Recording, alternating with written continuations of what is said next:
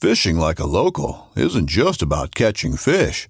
It's about connecting with the environment and the people who call it home. It's about hearing the stories and traditions that have been passed down for generations and sharing unforgettable moments with the people you meet along the way. Fishing like a local is having an experience that stays with you forever. And with Fishing Booker, you can experience it too, no matter where you are. Discover your next adventure on Fishing Booker. This upcoming concert season will be all about the boots, and Tecovas is your stop for the best in Western style. Tecovas has seasonal and limited edition offerings this spring and summer, including men's and women's boots, apparel, hats, bags, and more. All Tecovas boots are made by hand in a time-honored tradition with timeless styles that are always on trend. And Tecovas has first wear comfort with little to no break-in period. It's hard to find this level of comfort paired with this level of style.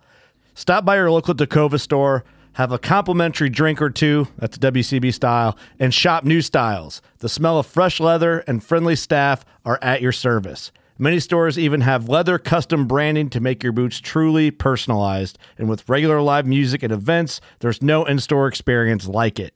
If you can't make it into a store, just visit tecovas.com. That's TECOVAS.com.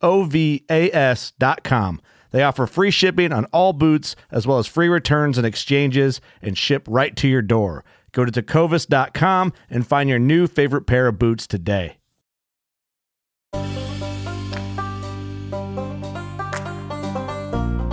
Timing has always been a key element in my life. Buzz Aldrin. And at one point you're walking across probably 100-foot stretch where the ridge is maybe 6 inches wide, and it's a drop on both sides. So you have to be cautious, and you have to be, careful where you step and paying attention. And the day we did it, there was wind gusts up to 80 or 90 kilometers an hour. And when you're on a deadline like we were, we just had to do it. And we would wait for the gust to go down and then go. And then wait for the gust to go away and then go. So that was definitely one of those times where we had to coax each other over certain spots. I'm Doc, and this is the John freaking Muir Pod.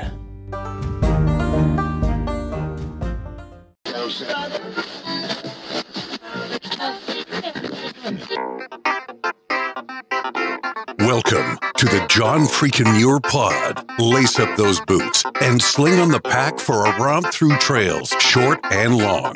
With your host and Renaissance man, Doc, it's time to embrace the suck.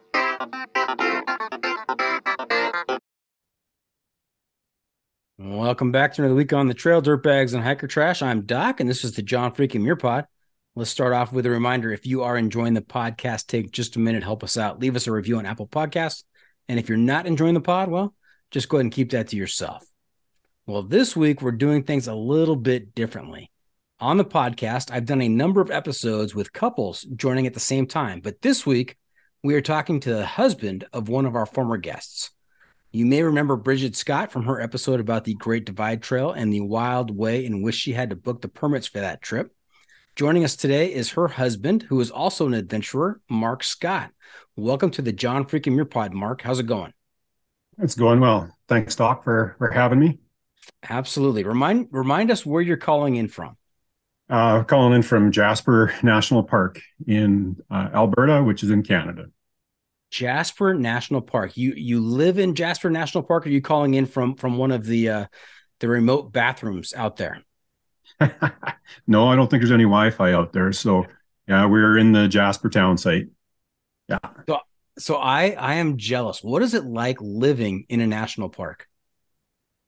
It is pretty cool. You can walk out our our front door, back door, and you can hit, 10 different trails going each different direction, and you're just surrounded by the mountains wherever you go.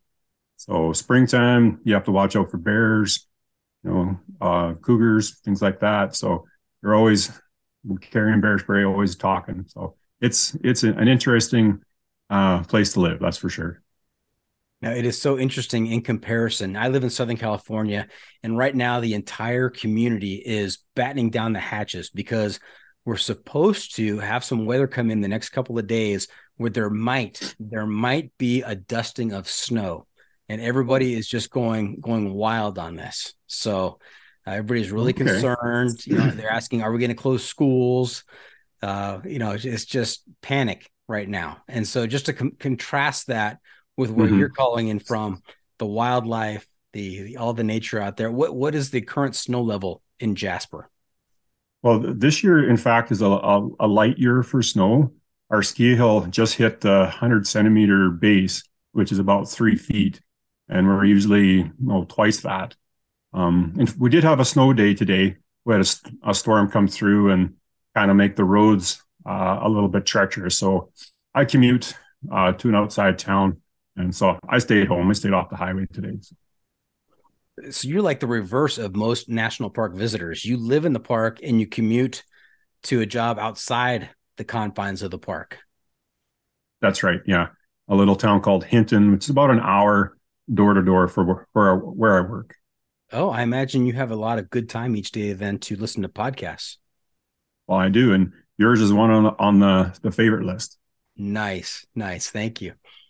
All right. Hey, I talked to your wife, Bridget, and she had a great episode. There are still some very vivid moments that I can remember when just thinking back to our interview. The one was just the crazy way you guys had to book the trip, the reservation system. And maybe we'll get to that a little bit later. But yeah. She did not warn you off of having an interview with me. She didn't say, "Hey, Mark, what are you doing? Don't talk to this guy." No. She had a great time talking with you, and it's one of her favorite times. I think she really got to see or hear some of her sayings that she comes up with on a daily basis. So it's funny to hear her on tape or on YouTube, I guess. Yeah. Nice. Now she picked up a trail name, if I remember correctly. Is she Scrambles? She is Scrambles. Yeah. Scrambles. Yeah. Now, in your time out on the trail, have you also picked up a trail name? I do have a trail name. They call me Semicolon. Oh, I love it already. I don't even know the story, but I love the trail name, Semicolon. Yeah. Lots of people think it's like an infinity thing that keeps going on and on. For grammar, you stick a semicolon in and you can keep writing a sentence without it being a run-on, but that's not the case. In 2014, my large intestine ruptured, and they had to do an emergency ileostomy and took out pretty much most of it. I have 10 centimeters, so that would be what in inches? That's about one tenth of the amount of snowpack you have right now. Yeah, that's right. So I don't have a lot of colon left, and we were doing our master's course, Scrambles and I, and we use semicolons a lot. So she was the one who gave me the trail name of Semicolon. Well, now I feel a little bad about laughing so hard at the trail name. Now, yeah. Oh no. if you can't have fun with things that happen to you, then that's it'll be a short life, I think. A sad life. What is the story, if you don't mind sharing? And you tell me you do mind sharing if you do. But how did you rupture your colon? I've had Crohn's for 30 some years. I had it diagnosed when I was 21. And Crohn's is like colitis, and it's just a chronic inflammation of the intestines. And it took 2014, so about 20 some years for it finally just to stop working, and it was scarred so badly that it just ruptured. Had a little pinhole in it, thankfully, and a little piece of fat would like cover the hole and then open the hole with my moving. So I was probably sick for, I don't know, probably a week I didn't feel well. We had scrambled a peak Thanksgiving weekend on the Monday, and Friday is when it ruptured. Like when I went to the doctor and said, I don't feel good, something's wrong.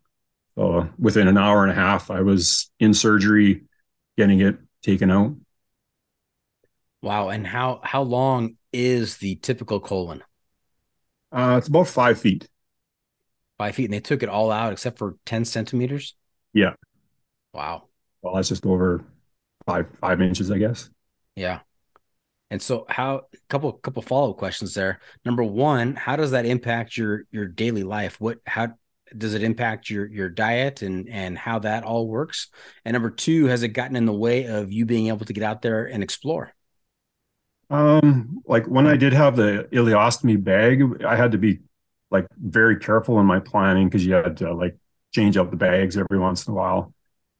So the summer I had it, we hiked, I think, over 300 miles down in Glacier National Park, scrambled probably 15 or 16 peaks. So it didn't slow me down. It just made planning a little bit harder. 2016, I was fortunate enough to get it reversed. So I don't have the colostomy bag anymore. And I'm as healthy as I've been when I was like a teenager, as far as my guts. I do have to be careful. I can't eat popcorn or like raw cauliflower or broccoli in fear of a blockage. But Well, if you have to give up popcorn, cauliflower, and broccoli, I mean that's not that bad, right? no, you get milk duds when you go to a movie now. That's right. If you said you had to give up, chocolate cake or something, that would be a real hardship. Yes, it definitely would be. Yeah.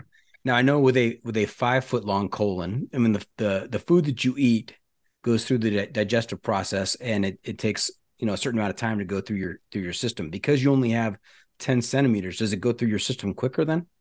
Very quickly, yeah. Like by noon, I'm usually like it's gone through. I've had breakfast at 8, and so every 3-4 hours, it's usually run its course. Where I think the average person could be 6, 7, 8. I've hiked with some guys who don't poop for 2 days, so I don't know how they do it. They've got 10-foot long colons. I guess so. They've got extra. They're double colon instead of semicolon. Double colon, yeah. Now, I mean, when you had the colostomy bag, I mean, it's like walking around with your own wag bag. I mean, you didn't have to worry about digging a hole. No, that's right. It was, dare I say, a poopy situation, but I managed. Yeah. You got to find the silver lining, semicolon. Always find the silver lining. Exactly. You got to get all out there. about perspective. All right. Well, have you listened? I imagine you've listened to the podcast before since Bridget's been on it, and you mentioned it's on your favorites. Yeah, I have. I've like Quadzilla and Jupiter. Those were like great guys to listen to. One of my first ones I really what tuned me into your station was the interview with Constantine or Ryan Bunting, and the reason I was listening because he had done the Great Divide Trail with his partner Magpie, and I wanted to hear his version of the Great Divide Trail, and they definitely had a rougher time than we did. They left much earlier, had way more snow, way more rivers to cross. There was one case where they almost drowned crossing a river up north, and when we got to it, it was pretty mellow. So it was an interesting listen, that's for sure. Did you listen to the Trail Savants episode? The 4 guys that did the calendar year Triple Crown? No, I haven't. No. Okay. That came out like maybe a month ago or so. I managed to get all 4 of the guys who completed the calendar year Triple Crown on the same episode. Oh, and, nice. It was co-hosted by Jeff Garmeyer too. So he came on as well, added a little comedic flavor. We ran into Quadzilla on the end of the PCT this summer. So I kind of fanboyed him a little bit. Like, that's kind of embarrassing to say, but I had been waiting for him to pass us for weeks, and he finally passed us just before the border. So it was a good meeting. I definitely remember that. Now, semicolon, take us through that. I mean, I've always been a little curious about what is a thru hiker fanboy? How does that whole experience go? Well, yeah, you're looking over your shoulder lots. Like, is he coming around the corner? Like that kind of stuff. And then when he finally came up, he was wearing his distinctive Triple Crown shirt and the quads. You can't mistake anybody. Those quads just stick right out. So uh, we, I said, hi, how you doing? And we had some news about Hearts Pass being closed. So we exchanged that bit of information. And I was a little worried about getting out. And he was like, nah, it'll be fine. They'll let us go. And he was right. It all worked out in the end for us. So, but it was a short meeting, and we definitely couldn't keep up with them. Now, semicolon, did you slow play it? I mean, did you not let him know right away that you knew exactly who he was and that you were a big fan, or did it come out immediately that? Probably in the first three sentences, I was like, "I've been following you since the the Appalachian Trail." So, yeah, it was pretty quick. Nice. And what did Bridget think of your fanboying? Well, she still ribbed me about it. Yeah, Of course. eat a little crow when we talk about Quadzilla. All right. Well, hey, you as a regular listener, you know that we have a segment towards the end of the episode called the Pro Tip Inside of the Week. And that's where I will turn to you and ask you to share some trail wisdom with our listeners to make their next outdoor experience even better. So don't be surprised. Okay. Now, you are on the hook for trail wisdom, throughout the episode, but Oh, sure. there's that one at the end for sure. Okay. Okay. The must bring gear review. A semicolon. Another feature we've been doing this season is the must bring gear review, sponsored by the ultralight backpacking gear company 6 Moon Designs. And here's how it works. If you were to let a stranger pack your bag with pretty much generic gear for a multi-day hike, what is the one specific piece of gear you would insist on being packed? And if you've got a particular brand for that specific piece of gear, even better. So, semicolon, what do you have to have with you out there?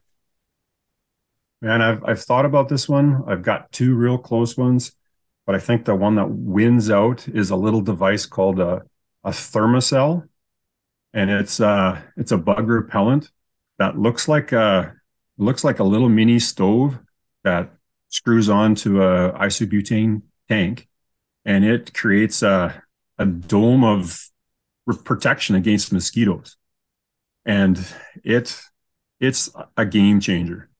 Like this summer in Oregon, when the mosquitoes were awful, we were able to eat supper outside the tent consistently. There was only one night where the mosquitoes were so bad that we had to go in our tent and eat. So it's a game changer. And people were like, "What is that thing? Why are you carrying that?" And then we would set it up, turn it on, and because it takes about 5-6 minutes for it to actually give you that dome of protection. But then people were like, "Aren't the bugs biting you?" I'm like, "Nope, we're good." So then we would invite people into our little bubble, and they were like, "I got to get me one of those things." You should have charged them admission. Well, we've thought about writing Thermacell because we have definitely told our fair share of people about it. And I bet you most of those people have gone out and bought one. Yeah. Yeah. Step right into the dome of protection. That'll be $5, please. Yeah. So those work, huh? I've seen the products listed as I'm scrolling through, REI or Amazon, and I've always been wondering, how effective are those? Pretty good, it sounds like. They're really good. Like I said, there was one night, a little lake called Storm Lake in Oregon, and they just didn't care about that thing that night. But other than that, you could have 100 mosquitoes swarming you, and you turn it on, and in 5-6 minutes they just go away, and you can see them. They hover above you, but they won't come any closer. They just scared of that whatever poison it is. It's probably cancer causing, but we'll deal with it later.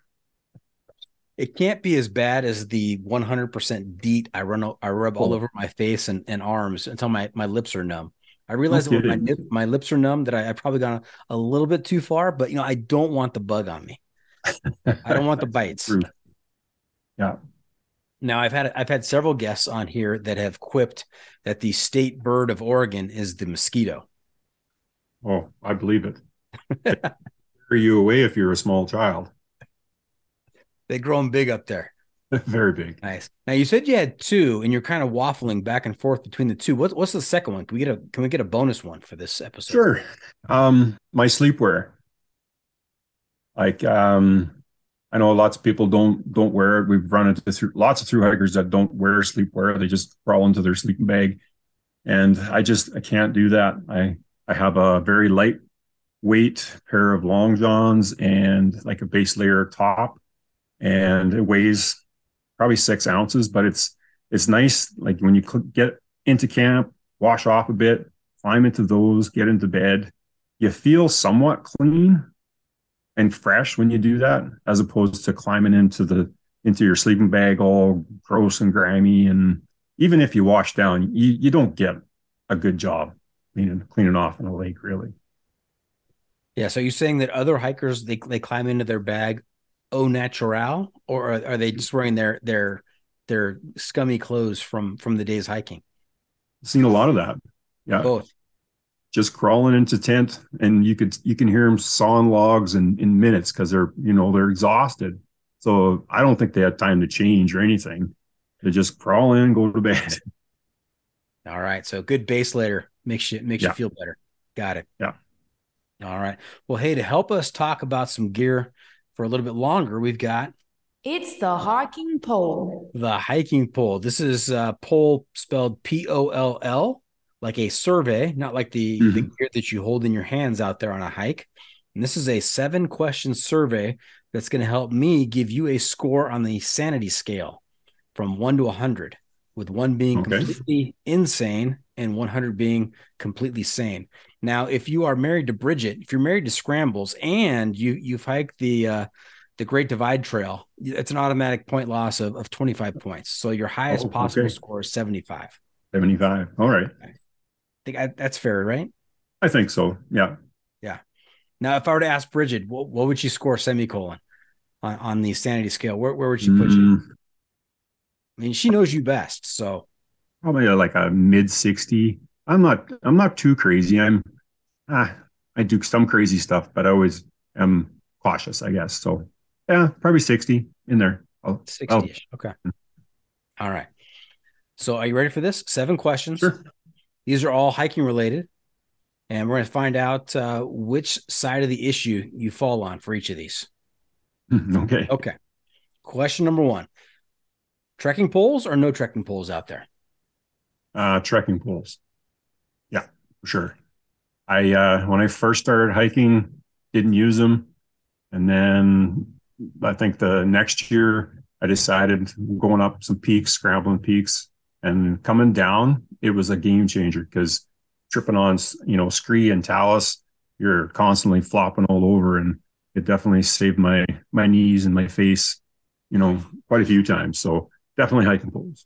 Yeah, they do help with the knees, and it is an extra point of contact with the ground. I mean, how many times I can say it saved my face probably at least 24 times where I could have got down hard, but was able to catch myself because of the pole. Yeah, for sure. And I've bent quite a few doing that very thing. Yeah. Do you have a favorite brand of trekking pole? We've been using Black Diamonds for years. Yeah. With the shocks in them, but they've changed how they're designed. They've got a quick release on the bottom, and I broke a pair in where was it, within the first 2 weeks this summer. So I've gone away from that, and I'm trying some Compradels, see how they work. Now, how complicated can a pole get? You're just thinking, okay, it's a hiking pole. You're telling me that the Black Diamond hiking pole, and this my listeners are going to say, who is this guy talking? Because aren't you supposed to be an expert on hiking stuff? But I have never heard of shock absorbers and quick release on a hiking pole. Oh yeah. And that model has been around since, I think we bought our first pair in 2009 with that shock. So maybe it's one of those things we can get up in Canada and down in the States you can't. It is the Canadian shock absorber model, right? I guess so, yeah. Nice. I'll have to put that on my list. Put it on my Christmas list. All right. Question number 2. What's on your feet, boots or trail runners? Trail runners. Yeah. It was, I've got pretty bad feet, so I wore big hiking boots for the longest time. And then we did the Great Divide Trail while watching and hearing Constantine talk about all the river crossings and how the trail runners, they dry out much quicker. And we made the switch over then. And it's been good. It's like you no way you can do 30 miles in a big set of heavy boots. Well, I can't anyway. Yeah. So, I mean, it sounds like you've made the natural progression from kind of what you thought hiking should be about. You know, you didn't have poles at the beginning. Now you have poles. You started out in boots. Now you're in trail runners. So you from your experience, you have evolved to where you are right now. And so for any of our listeners out there who maybe novice hikers or maybe not hikers at all, but are considering doing some hiking and some backpacking, you know, take it from the experts. You know, these things are important, and people, experienced hikers, have arrived at these decisions for a reason. You don't have to, feel the pressure to wear hiking boots and not take trekking poles. So that's part of the reason we do this poll. Yeah. Okay. Question number 3: when it comes to your sleep system, do you use a tent, a tarp, hammock, bivy, or cowboy camping? Definitely a tent, and always have. My partner does not like bugs. She does not like mice, and I'm not a big fan of spiders. And I just can't imagine having those critters rolling around, crawling across me in the evening. So a tent, keep the critters out. Keep the creepy crawlies off of you. That's right. Got it. Makes sense. I had a guy on who he was bound and determined. He was doing the PCT, and he was going to hike the entire PCT while cowboy camping. And he did just fine until he woke up one night with a scorpion on his face. I the next town he went into, he bought himself a tent. So there you go. I can't imagine. Okay. How about question number 4? When it comes to your sleep system, sleeping bag or a quilt? Both. Yeah, both. Our shoulder season up in Canada can get pretty cold. So we have a -9, both of us, -9 Nemo mummy bag for those cold spring and fall hikes. And then our summer bag is it is a Z-Pack, I think a 20-degree bag, a double. So I carry the sleeping bag, and Bridget carries the tent, or vice versa. So we kind of make our compromise with weight there. So you don't do separate tents? No. I give off too much heat, Doc.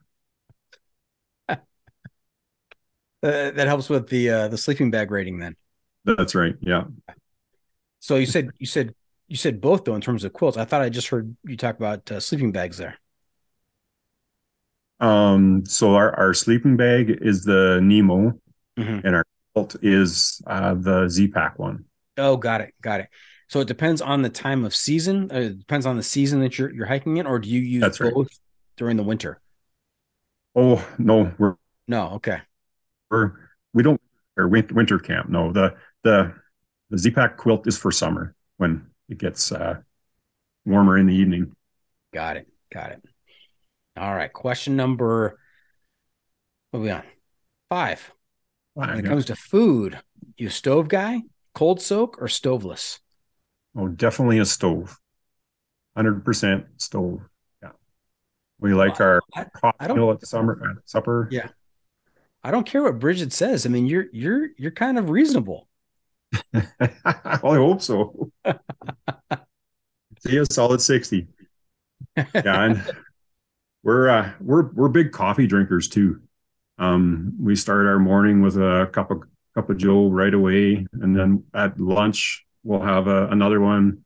And there's sometimes we might stop at 5 and have a quick snack and a coffee. So they always joke around that we have more coffee in our bag than snacks. So makes us giggle. Now, do you have just kind of like the granulated coffee you pour into water, or do you have like a specialized coffee setup? No, we use the instant coffee, but we've managed to find a couple of nice blends I think Nabob's got an espresso brand that is pretty good. Like it's dark enough that it feels like you're drinking coffee and gives you a quick zip of energy. Okay, just because you're out there in the middle of nowhere doesn't mean you have to skimp on luxury. That's right. That's definitely one of our luxury items for sure. Okay. Question 6. What is life better above or below the tree line? Definitely above. Yeah. We have scrambled close to 150 peaks in our 15 years of adventuring. And when we get above tree line, that's where my smile really doubles. Like I love being able to see for miles and miles and pick out other peaks that, I've been on this peak and that peak over there. And so we always bring a map when we do that so we can name those peaks, but definitely above tree line. Yeah. Okay. And let's see. Question number 7. What's more important, pack weight or luxury items? Outside of coffee, that's one of our few luxuries. So I think as we've progressed, pack weights become more and more of an issue. My base weight for our lash of the PCT was 13 pounds. I think Bridget's was 15. So we've got it down quite a bit from our early days of backpacking. Wow, 13 pounds. That's impressive. Thanks. Okay. Well, hey, semicolon, I've got to do a little math here. Put your answers through the John Freaking Muir Pod algorithm. Got to carry the 2. Going to divide by root 3. Going to multiply that by pi. And we're going to adjust for the 10 centimeters of snowpack on the hill there in Jasper. And I come up with a score of 57. Oh, okay. That was a little close. That's right. Now that score can go up or down as we progress through the interview. It depends on how crazy you get. So we'll see. Okay. All right. Hey, semicolon, before we get too far down the trail, let's back up a little bit. Love to hear about your background, where you grew up. Did you play sports and hobbies as a kid? And how did you get involved in this whole thing called thru hiking? Sure. Yeah, I grew up on a farm in southern Saskatchewan. We had a mixed farm of grain and cows. Not far from the Montana border. We could be in Montana in 40 minutes or so. So we were down in a small town, 400 and so people. So as most small town kids, I played every sport that was available. What was the name of the small town? Because Saskatchewan has some interesting names. It's nothing like Climax or Big Beaver or something like that, but a little place called Ogama. Ogama. Okay, I didn't know if you were going to say Moose Jaw. Oh no, it's actually south of Moose Jaw. Yeah, south of Moose Jaw. Okay. Yeah. The history of Ogama is that it was Omega to begin with, and somebody messed up on the sign that was on the rail line and mixed up the letters and became Ogama, and they left it. Because why not? It works. Why not? And so you grew up in a small town, 400 people or so, and you played all the sports. Yeah, I mean, I even curled at one point, but I was mostly a hockey player and a volleyball player. I was a better volleyball player than hockey. That's definite for sure. Now, for our listeners in the States, when he says he curled for a bit, he's not talking about weightlifting. What is curling? Semicolon. Curling's a sport where you've got 8 of these 12-pound rocks that you slide down. I don't know, it's about 100 feet of ice. And you've got 2 guys that chase the rock. And if it needs to do certain things like turn left or turn right or stay straight, these sweepers have to heat up the ice in front of the rock so it goes where it's supposed to go. And after 16 throws, the closest one to the pin gets points. And were you? What are the different positions? There's the sweepers, as you mentioned. What about the guy who initially slides the rock? What's the name of that position? Well, they're called a first, who throws his first 2 rocks. A second, real original, throws the next 2. Third, even more original, and then the skip. And the skip is like the captain of the team. He calls most of the plays and stuff. If you want to call them plays, I guess. I don't know. I only did it for a year. So Which position were you? I was the lead. I was the rookie of the team. So that's where I got put. Got it. First, second, third, skip. I'm not surprised. I mean, this is the same people that named the town Ogema because it's just what it was, right? So yeah. All right. How about anything else you got? How'd you get involved in hiking? My dad took us on a road trip one summer. I think I was 15. He took us down to Yellowstone in a big RV with my grandparents. And when we drove up that Bear Paw Highway, which is quite a feat of engineering, I was just, wow, these are something, these mountains. So I've always had a hankering for the mountains. And then when I went off to university to get my teaching degree, one of the minors that I could take was outdoor ed, so teaching in the outdoors. And that became one of my minor studies. And part of the course, you had to do a 5-day winter survival course. And then you had a 3-week canoe trip in northern Saskatchewan, where there are thousands of lakes to canoe. So from there, I just kind of started backpacking and hiking. And then when Scrambles and I got together, we got like really into it. Living in southern Saskatchewan, we were closer to Montana, the Glacier National Park, than our own Canadian mountains. So we would jump over the border and cross over on the number 2 to the glacier, and we could be there in 7 hours. So that's how we kind of cut our teeth in hiking and slowly progress from hiking to scrambling, and then into bigger hikes. Our first hike was, I think, 3 days. Our first backpack was 3 days, and our pack was probably 60 pounds for 3 days. We had stuff falling off everywhere. Yeah.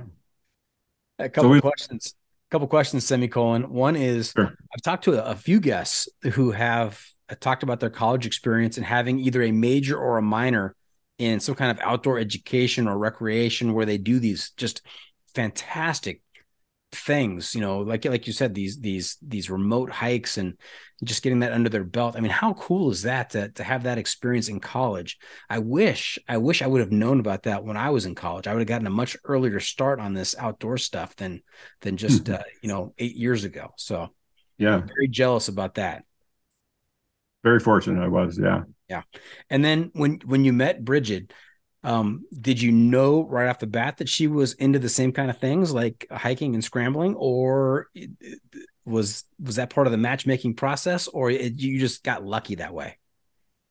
I think we both shared a love of the outdoors, and she had been spending time hiking, and I've joined along with her, and it just became a great pairing. And from there, everything we do is kind of outdoors. So it's definitely a nice pairing for us to find each other.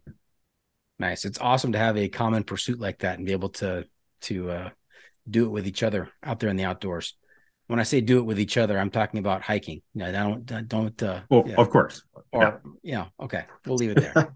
All right. Yeah. Very good. All right. Now, we talked a little bit earlier about you commuting for your day job. What is your day job? I am a grade 7 math and science teacher at a elementary school in Hinton, which is about an hour out of the park. Okay, so great. You said grade 7 and 8, and then you said elementary. Now here in the States, that'd be considered like junior high or middle school. Are the schools a bit differently in Canada? I think it goes from division to division. Like our town, or the town I work in, they don't have a middle year school. So the elementary goes from K to 7, and the high school goes from 8 to 12. And I think there are other school districts that do have that middle year population, but I don't think we have enough kids to warrant that next level of middle years. Yeah, I'm sure it depends on the town population. You said it was Hinton? Hinton, yeah. Hinton. How big is Hinton? Just under 10,000 people. Okay. All right. How many kids in the school? We have 320, and that's our K to 7. Wow. Okay. And do you prefer science or math? I prefer phys ed, but these are the jobs that I could find. Can't be too picky out here. So yeah, that's what's there. And if I had to choose between math or science, I think it would be science. Science. And is there a particular lesson or unit that you prefer to teach in science? Is there a favorite time of the year because you're going to get to that unit and be able to share it with the kids? I like the ecology part. We can get outside and do some field studies in our forest and in the foothills. I also like our heat and temperature. One of my favorite labs is I get the kids to make sleeping bags out of a variety of material they can find. So, house wrap, mylar, poly, fill it full of straw or grass or whatever they have. And then do you go out and take those sleeping bags and try them out? And is this like a Canadian sweatshop? It could be. I could make up my own company. We'll call it Zed Packs. Zed Packs. Oh, that's great. That's great. All right. Any of your students listening in right now? I don't think so. My grade this year is they're not a true outdoors group. They spend a lot of time indoors playing video games. So it's different than the last few years. My last few years were quite adventurous set of kids who love skiing and hiking and backpacking. So they were right up my alley. Now, semicolon, I'm going to give you some advice here as an educator. I think you need to pull back onto go back to your college roots and your minor in outdoor education. You need to schedule a 5 or a 7 or a 9-day trip out into the middle of nowhere with these kids, kind of like outward bound. You teach them some real values here. Yeah. Get them off the video games, get them outside. Disconnect them. Yes. Yeah. All right. Hey, we're going to take a quick break. When we come back, we're going to get into some tales from the trail. We'll talk about the Great Divide Trail. We're going to talk about what the heck this lash thing is that you mentioned earlier on, and hear about some peak bagging. So stay tuned for that. We'll be right back.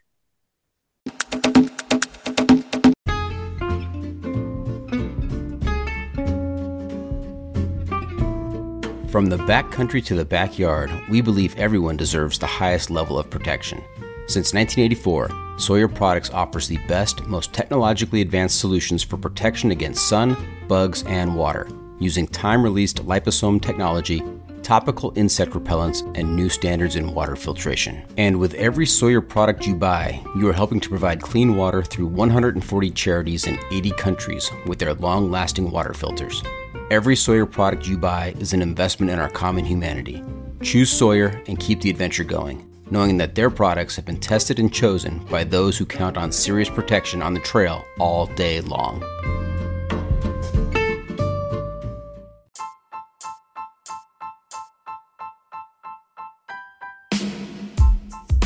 Six Moon Designs has been innovating ultralight backpacking gear for the past 20 years. With a wide range of products ranging from ultralight shelters to backpacks and accessories like their extensive line of trekking umbrellas, Six Moon Designs is sure to have a great piece of gear for your needs. With the company philosophy being that gear should aid one's experience, not define it, Six Moon Designs thinks the more time people spend outside the natural world, the better off this world will be. And remember, go wild, live young.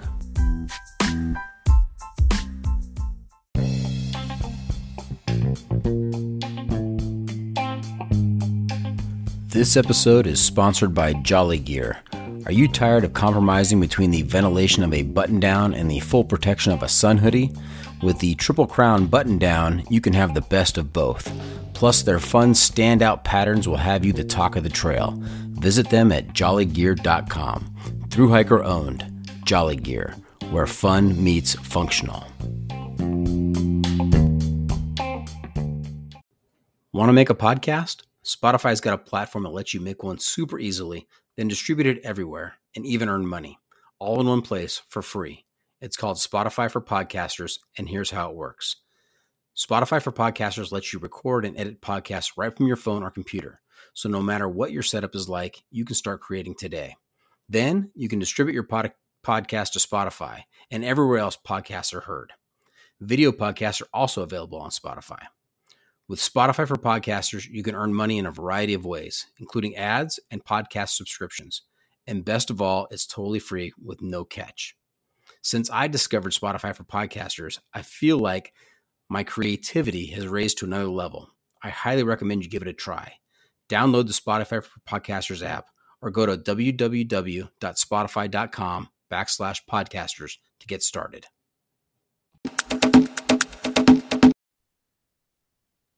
And welcome back. We are talking to Mark Scott, aka Semicolon, about his life up in Jasper National Park. It is a national park, right? It is, yeah. Yes. Yeah. Okay. Yeah. And how he makes a living. And now we're going to talk about some adventure. Although, I guess you could say that teaching math and science to seventh graders, that's an adventure every day, right?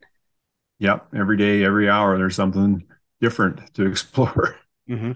Yeah, I'm in education as well. And there are plenty of days where I come home and I say, when I got up this morning, I had no idea I'd be dealing with that. Mm-hmm. I can appreciate that. Just what happens in education. All right. Hey, let's talk a little bit about some hiking adventure. Now, how did you get your start? Did you immediately start off with the Great Divide Trail, or did you have some preliminary experiences to try out the gear or just to get acquainted with backpacking? My very first backpack was in Waterton National Park with my dad when I was 19, and that's shares the same border as Glacier National Park. That's part of that Peace Park.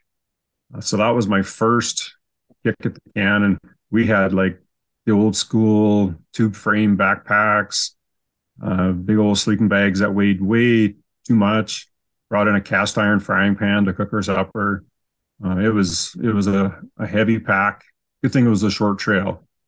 And then from there, how far was it? I think about 11 kilometers, so just over 6 miles. Okay. Now, the dad, as a dad myself and going on a hike with a 19-year-old, I would, of course, make him carry the big, heavy frying pan or the other stuff that we brought. Is that what he did? Were you the pack mule? Pack mule. I had the frying pan. I had all the fishing rods and the tackle as we were up there to fish. So yeah, I was definitely the mule that day. Yeah, and that was back when you had all of your colon. So I mean, that's to be expected. That's right. Yeah. And from there, I think our next few years I spent in Glacier National Park. We started off day hiking a lot. We did a lot of the trails around the Two Medicine, the Mini Glacier area, a lot of the day hikes there, and then we just slowly progressed into 3-day backpacks. I think our first one was into Glens Lake Head in Glacier National Park up in the northern part off the Belly River. And that was, again, such a learning experience. I bought new packs, but still were carrying, too much luxury items, I think, at the time. Yeah. So we ran into a ranger that day and on our first day in, and you could see he's just shaking his head like, what are these guys doing? But, you do. That's never a good sign when you talk to a ranger and the ranger just kind of looks at you sideways and kind of shakes his head a little bit. Yeah. Yeah. Well, and then you wonder, like, okay, what shouldn't I have brought? Now, I think when I think of Canadian hiking, I'm thinking that there's some pretty big animals out there. Any animal encounters on those early trips? Yeah, we ran into a couple, probably probably a dozen bears in those first few years, and pretty close contact. If you want to say like 10 feet is pretty close. We've had a few of those times where you're around a corner, bear can't hear you, can't smell you, and he's like, "Oh, hi, bear," and they don't really they didn't really care for us, so they just kind of moseyed along their way. Never really had a big a big bluff charge or anything like that you hear of. They seem to always like not really care we were there. But yeah, definitely many bear stories to tell you. Yeah, grizzlies or black bears? In Glacier, was mostly grizzlies. The black bears usually ran away right away as soon as they would see us. But there was an occasional bear down in the south part, or sorry, black bear in the south of Glacier. Now, two different approaches when you encounter bears, depending on what kind of bear it is. I mean, if it's a black bear, they say to get big, right? Make yourself big and loud, to try and tell the bear that you shouldn't mess with me. Yeah, and that typically works. Now with a grizzly, I hear that the approach is that you trip your partner, push them down, and you run as fast as you can. Run like hell, yeah. Run like hell. That's right. No, with the grizzlies, you're supposed to play dead, right? You're supposed to curl up in a fetal position, which, man, that goes against every instinct I have. Oh, definitely. They would always show the bear safety video in Glacier National Park, and that was one of the hilarious parts of it, when they would fall on the ground and do the safety thing so the bear couldn't flip you over. I've seen a bear rip through a stump of a tree like nothing. He's going to flip you over like nothing. So I might fight back. Yeah, this is not a wrestling match where you're trying to not get pinned. This is something with claws and teeth. Yeah. Yeah. Now I'm probably gonna get an angry email about bear safety and you're supposed to play dead, and so okay, I stipulate that. I'm just saying it would be tough for me to do that, knowing what it's gonna do. Mm-hmm. Yeah. We always carry bear spray. I've never had to discharge it. Had the safeties off quite a few times, but been lucky enough that they've always, once they realize who we are, they seem to like, oh, humans. Okay, let's go. Yeah, I talked to a guy. I don't know if you heard the episode. Might have been Chattahoochee, who had his bear spray in his tent, and there was a bear outside, and it was too close for comfort, so he was gonna let it rip, and he didn't get the tent flap open all the way or something, and end up oh no, spraying it in his tent, in a closed tent. He was suffering for a while. Yeah. Well, those accidental firings happen. When we were doing the Great Divide, one of our friends was using the washroom in the bush, and we hear this, and we're like, "Uh-oh." When she stood up to pull her pants up, she discharged her bear spray. So luckily, it went mostly on her clothes, a little bit on her hiking poles, but it was accidental. She wasn't trying to use it as a bidet. No, no. Ouch. Yeah. All right. Now, so I remember vividly Scrambles telling me about how she was set to book all the permits. I think it was for the Great Divide Trail. Yes. Yeah. Right. And she talked about this having multiple devices up. Am I remembering this correctly? Oh yeah, I think practice run. She had multiple devices up. She had like enlisted friends to assist. I mean, this is some crazy scenario. I have heard that they've made the permitting system in Canada a little bit more user friendly since then. Do you know if that's correct or not? This year, in fact, they're supposed to have revamped it. I'm not sure of the date that we can actually book yet. I don't know if they've released that date. But there was an article just this weekend about how they figure, like, it was the same people that did the revamp, that did the crash in 2021, it crashed on everybody. So the people making the improvements were the people who had a system that didn't work in the first place. So our fingers are crossed. Doesn't inspire a lot of confidence. No, it really doesn't. Not at all. All right. So the Great Divide Trail, it is about 700 miles, I think. Maybe 1,100, a little over 1,100 kilometers. Yeah, it depends on, there's some alternates that can add some mileage to it. I think it was around 1,200 Well, when we did it, we didn't do every alternate, but I'd say we did 3/4 of the alternates that were out there for us to do. Now, how long have you two been married? Oh, put me on the spot here. 2000. We can edit this part out if you get it wrong. So 11 years. Yeah, it'll be 11 years in May. 11 years. And how many years into the marriage did you guys look at each other and say, you know what, let's go on a 700-mile hiking trip?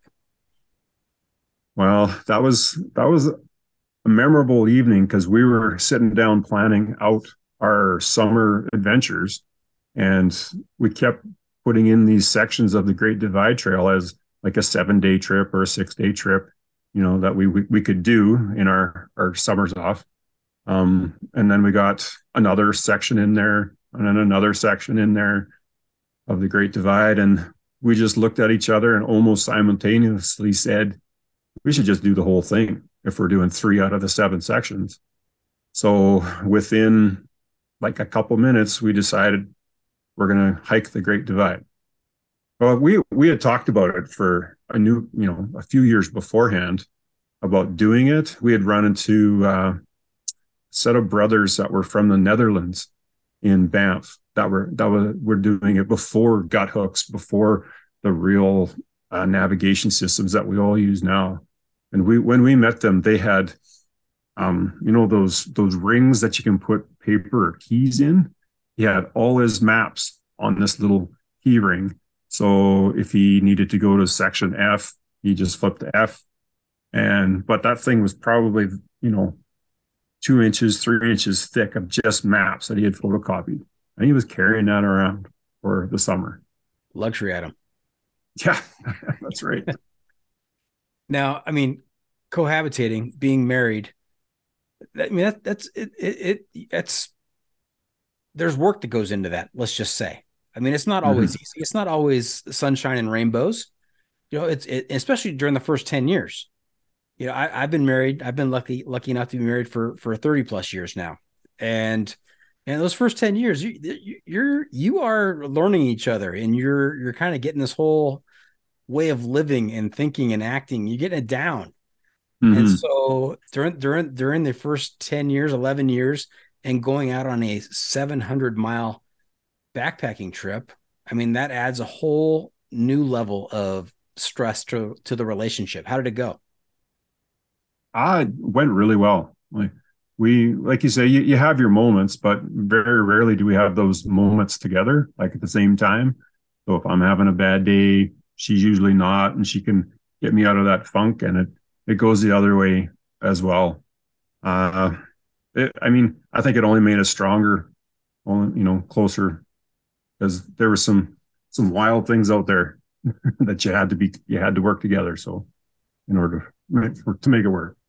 Fantastic. What sorts of wild things? We love to hear about wild things happening out there.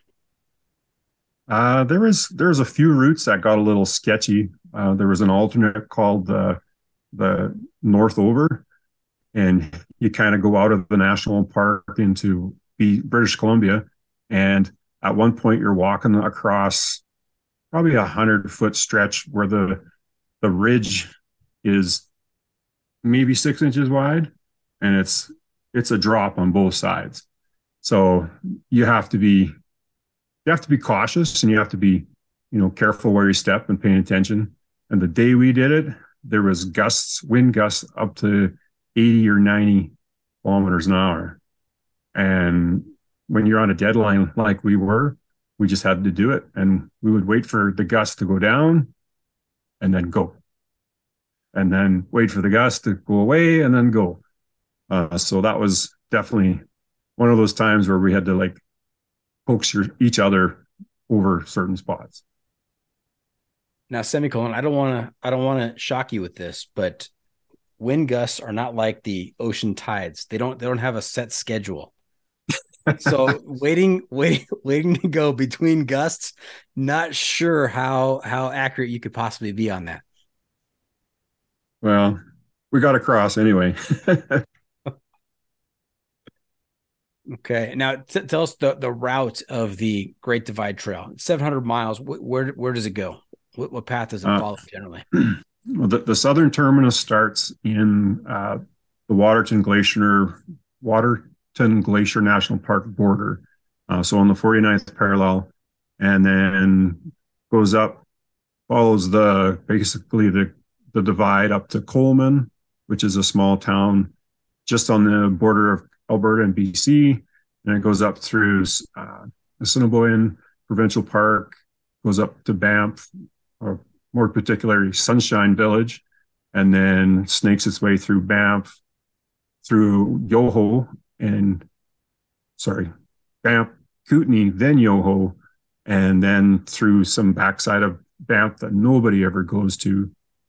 And then you're halfway once you hit Sass Crossing, which is the edge of, not quite the edge of Banff and Jasper, but you kind of snake your way into Jasper from there.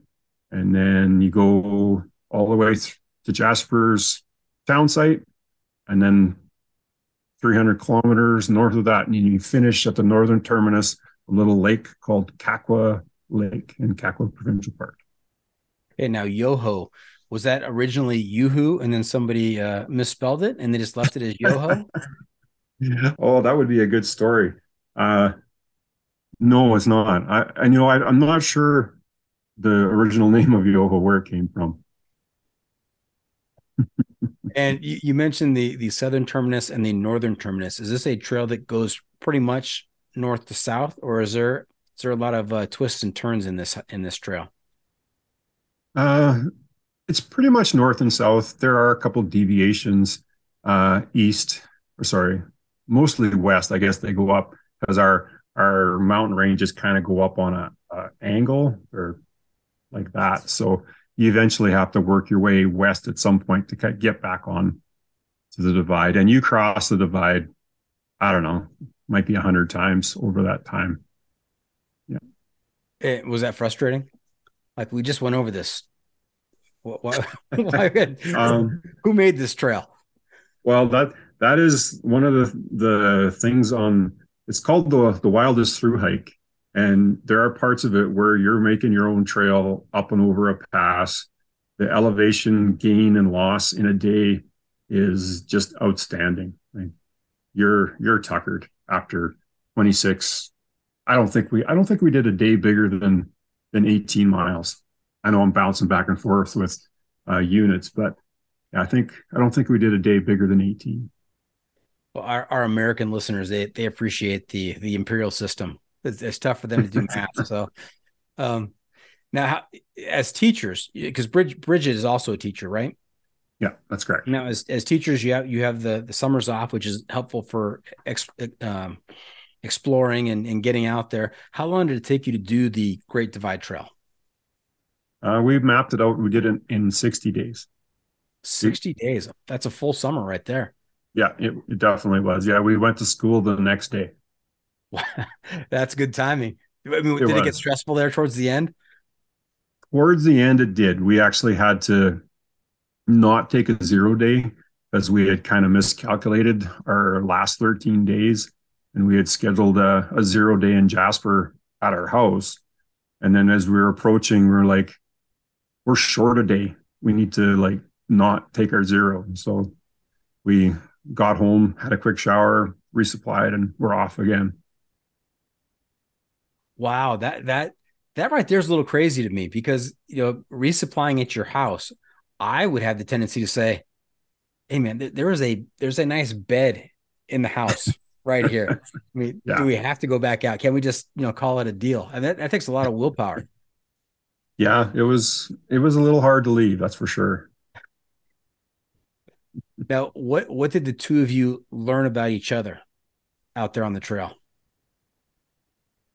Well, I learned that Bridget doesn't like deep water.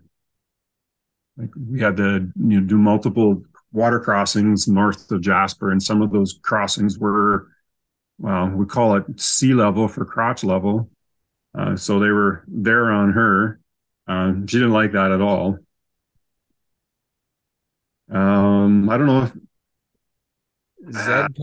Z packs and sea level. You're killing it, man. You're killing it. I think she probably learned that I get hangry in the morning, and don't not to take offense when I'm a little bit grumpy until I eat something. Or until you get your flavored coffee. Yeah, that too. Yeah. All right. Any other good stories from the Great Divide Trail before we move on? Oh, there's a few. I guess there was. Well, I think Bridget alluded to our snowstorm day called Winter Island. So that was interesting.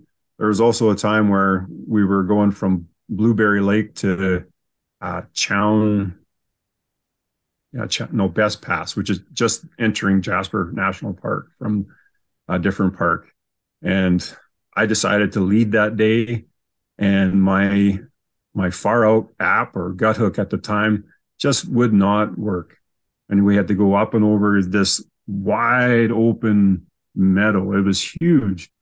And it was just covered with rocks and lakes and ups and downs. And my far out would not work. And there was no trail to follow.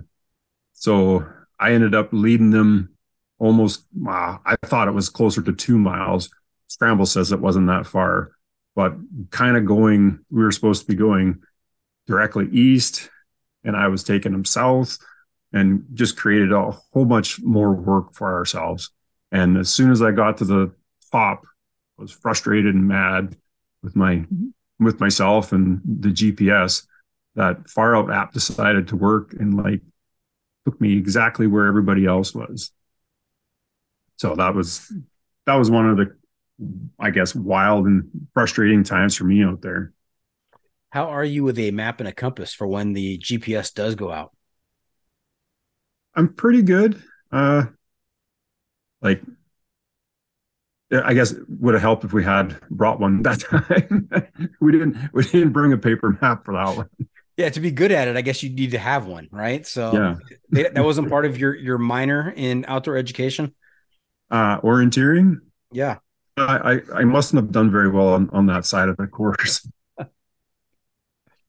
All right. Hey, let's talk about the PCT NOBO Lash of Oregon and Washington. That you've done that, or it's coming up? You've done that. We did that in 2022. Yeah. And so, I think most people are familiar with a lot of those acronyms, PCT, NOBO. What is a lash?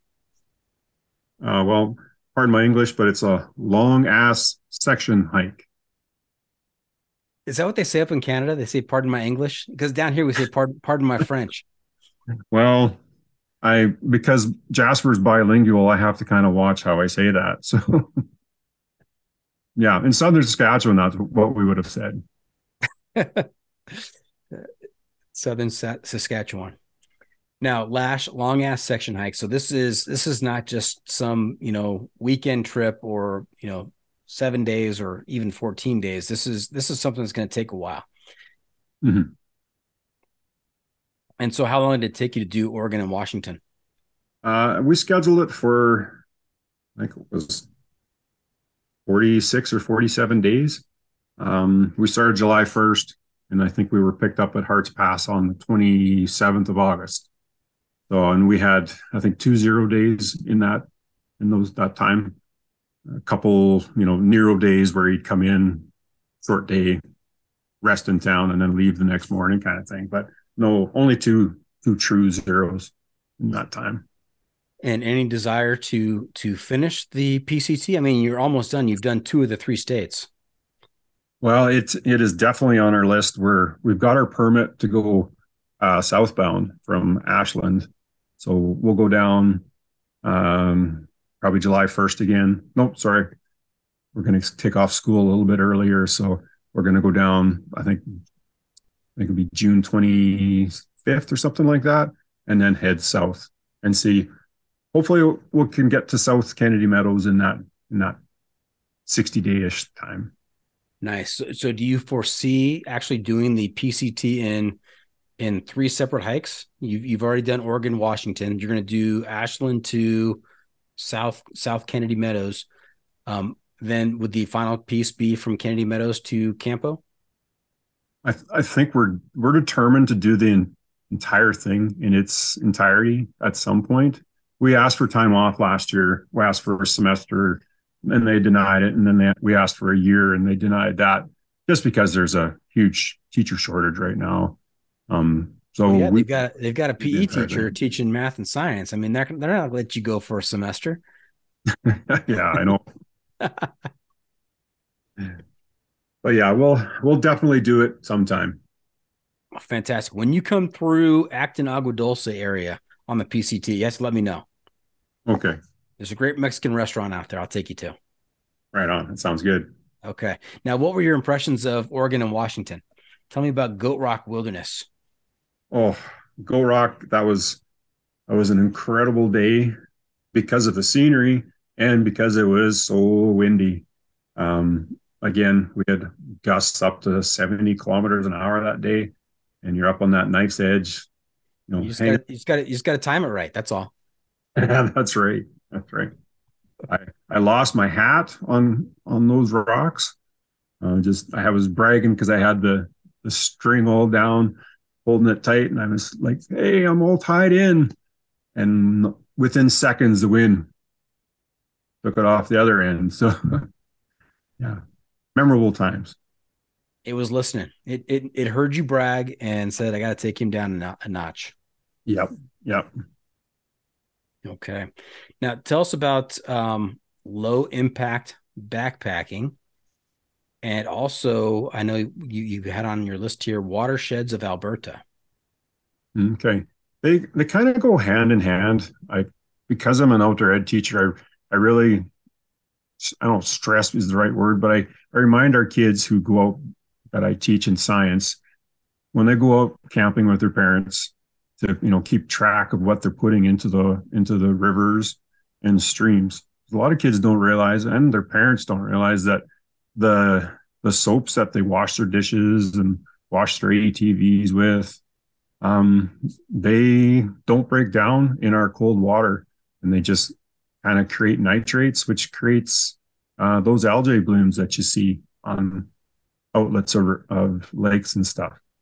And our watershed is, I think, pretty important to Canada and the United States because it supplies pretty much all of our drinking water and the water we use daily. And are they pretty receptive to that?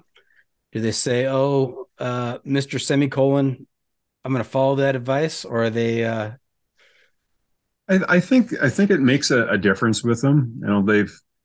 I'll show them videos of there's a little pond in Glacier National Park coming out of Two Medicine.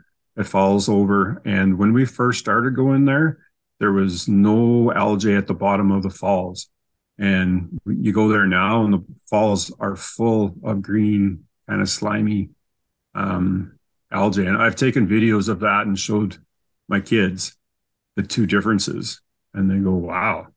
And it's because people are putting stuff into the lake up above the falls. And so what is the proper way to get clean out there? Take whatever you're washing after you've gathered your water from your water source. Take it, I think it's 100 feet, might be 200 feet away, and do your wash, and then scatter your dirty water into the trees or onto the ground so the sun has a chance to heat it up, and that's what makes it biodegrade, is the heat. Okay. Duly noted. 200 feet away. Take a bucket of water with you, right? A portable bucket, collapsible bucket, and wash up away from the water source. All right. What is next for Semicolon and Scrambles? I know you mentioned that you have a permit already from Ashland to Tehachapi. Any other big plans? When's the permit for? I think it's June 25th, I think, is our start date for that. We have some shoulder season stuff already planned. There's a couple routes in Jasper that take us away from the populated areas. So we're going to do those in our May long weekend, which is I'm not sure if you guys have a weekend in May that's a holiday, but ours is called Victoria Day. Queen's birthday. Victoria Day. Yeah. We have Memorial Day, end of May. Oh, end of May. Okay. I think ours is the third weekend of May. Mm-hmm. Yeah. I thought you were going to ask me if we had any weekends in May. I was going to say, yeah, we have like 4 or 5 of them. Now, I've heard you say a couple times now. I thought the first time I was just mistaken, but I heard it clearly a second time here. You said shoulder season. What is shoulder season? Shoulder season? That's when the snow is just starting to come off the ground and until you can start going up high. Like usually around July 1st, July 5th is when our summer really starts to kick in. But like from like May and June, you go out of the valleys, there's still a ton of snow. So that's the shoulder season in the spring. And then the fall, snow might happen the second week in September.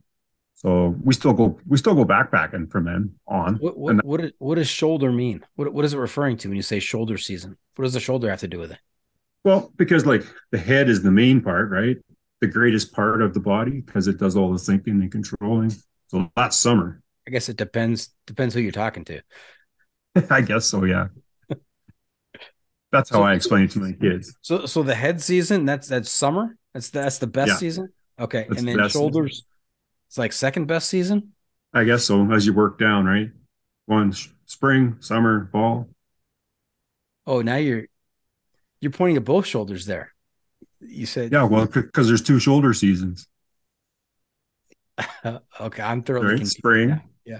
I thought shoulder season referred to you actually, getting to wear like a tank top or something where your shoulders are exposed. That's not correct. I don't think so. Okay. It's too cold up here for that. Got it. Actually, I don't got it, but that's okay. That's okay. All right. And then what is this in 2024 I hear about a CDT hike? It's on our list of things to do. Like if we can't somehow work out a year off to do the PC in its entirety, it's like northbound, we'll try to do the CDT southbound. So start in Montana and go south. All in one trip, or are you gonna section hike it? We'll lash it. Well, we might lash it. Like we've been in Wyoming a little bit in the Windies, so that might be, if we do it that summer, might be our destination to get through the Windies down to the Pinedale, and then I don't know, maybe skip the Great Basin and go directly into Colorado the next season after. I think you should spend an entire summer in New Mexico. Well, that's interesting. I hear people talk about their New Mexico experience on the CDT, not with a whole lot of fondness. Because of the lack of water? Is that what it is? Lack of water, drinking out of cisterns where cows are pooping in or dying in. Yeah, pretty tough. All right. Hey, semicolon, you know where we are? I don't remember. The pro tip insight of the week. I think you did remember. I think you were just playing coy right there. We are at that time of the episode where you get to share some trail wisdom with our listeners to make their next outdoor experience even better. What kind of trail wisdom do you have for us? My dad always said to make everything you do an adventure. And I think some people, when they get into these adventures, they get stuck on a destination. They get stuck on a timeline. We need to be here by this day, or we need to be done by this month. And there's lots of times where you're walking with your head down and you're missing a lot of cool things. So I always like to say, keep your head up, keep your ears open, and you will enjoy what you're doing way more than just looking at your feet. That is a fantastic pro tip. I think that is one of my favorites. It doesn't just apply to hiking. It applies to life. I think I've said a couple times on this podcast that, nobody ever tells you, or they don't tell you enough that, when you're a kid, you're always looking forward to something. what's my career going to be? Who am I going to marry? What college am I going to? You're always looking forward. And then at some point in your life, like the age I am now, you start looking back and you're saying, oh, you remember the good old days. You remember we did this and the kids were this age and we were doing this.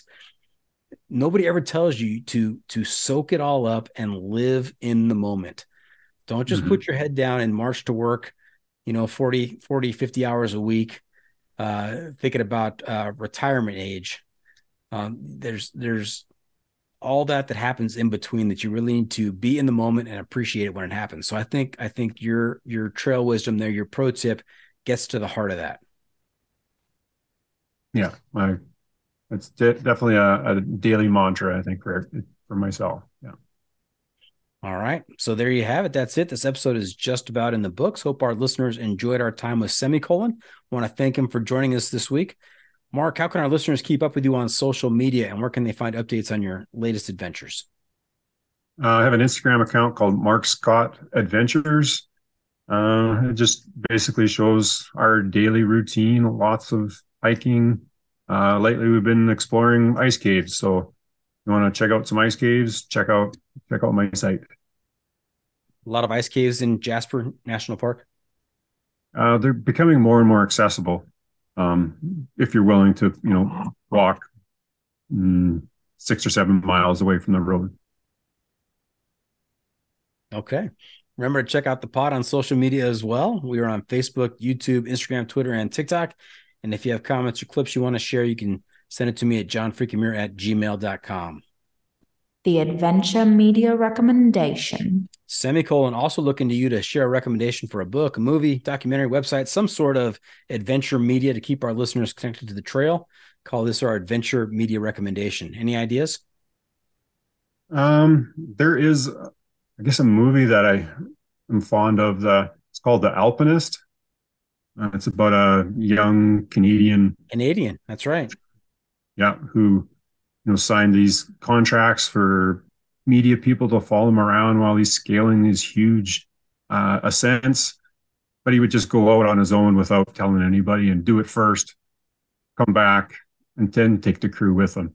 And the crew was so upset with him most of the time because he just did it his own way, which I kind of admire. Yeah. Incredible movie. Have you sitting on the edge of your seat. Highly recommended. Mm-hmm. Yeah, that's for sure.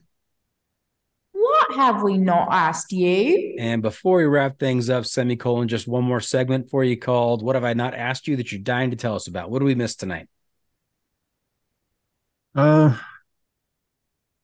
I don't know how much time we got I got a crazy story to tell about the Pacific Crest Trail at the very end. I'll make it quick. Oh, you take your time. Yeah. You probably remember this summer when Harts Pass, the access road was washed out and there was no way of getting out. When we left Stehekin, Scrambles and I, we had planned just enough food to get to Harts Pass, where we had people resupplying us. So we were very light on food.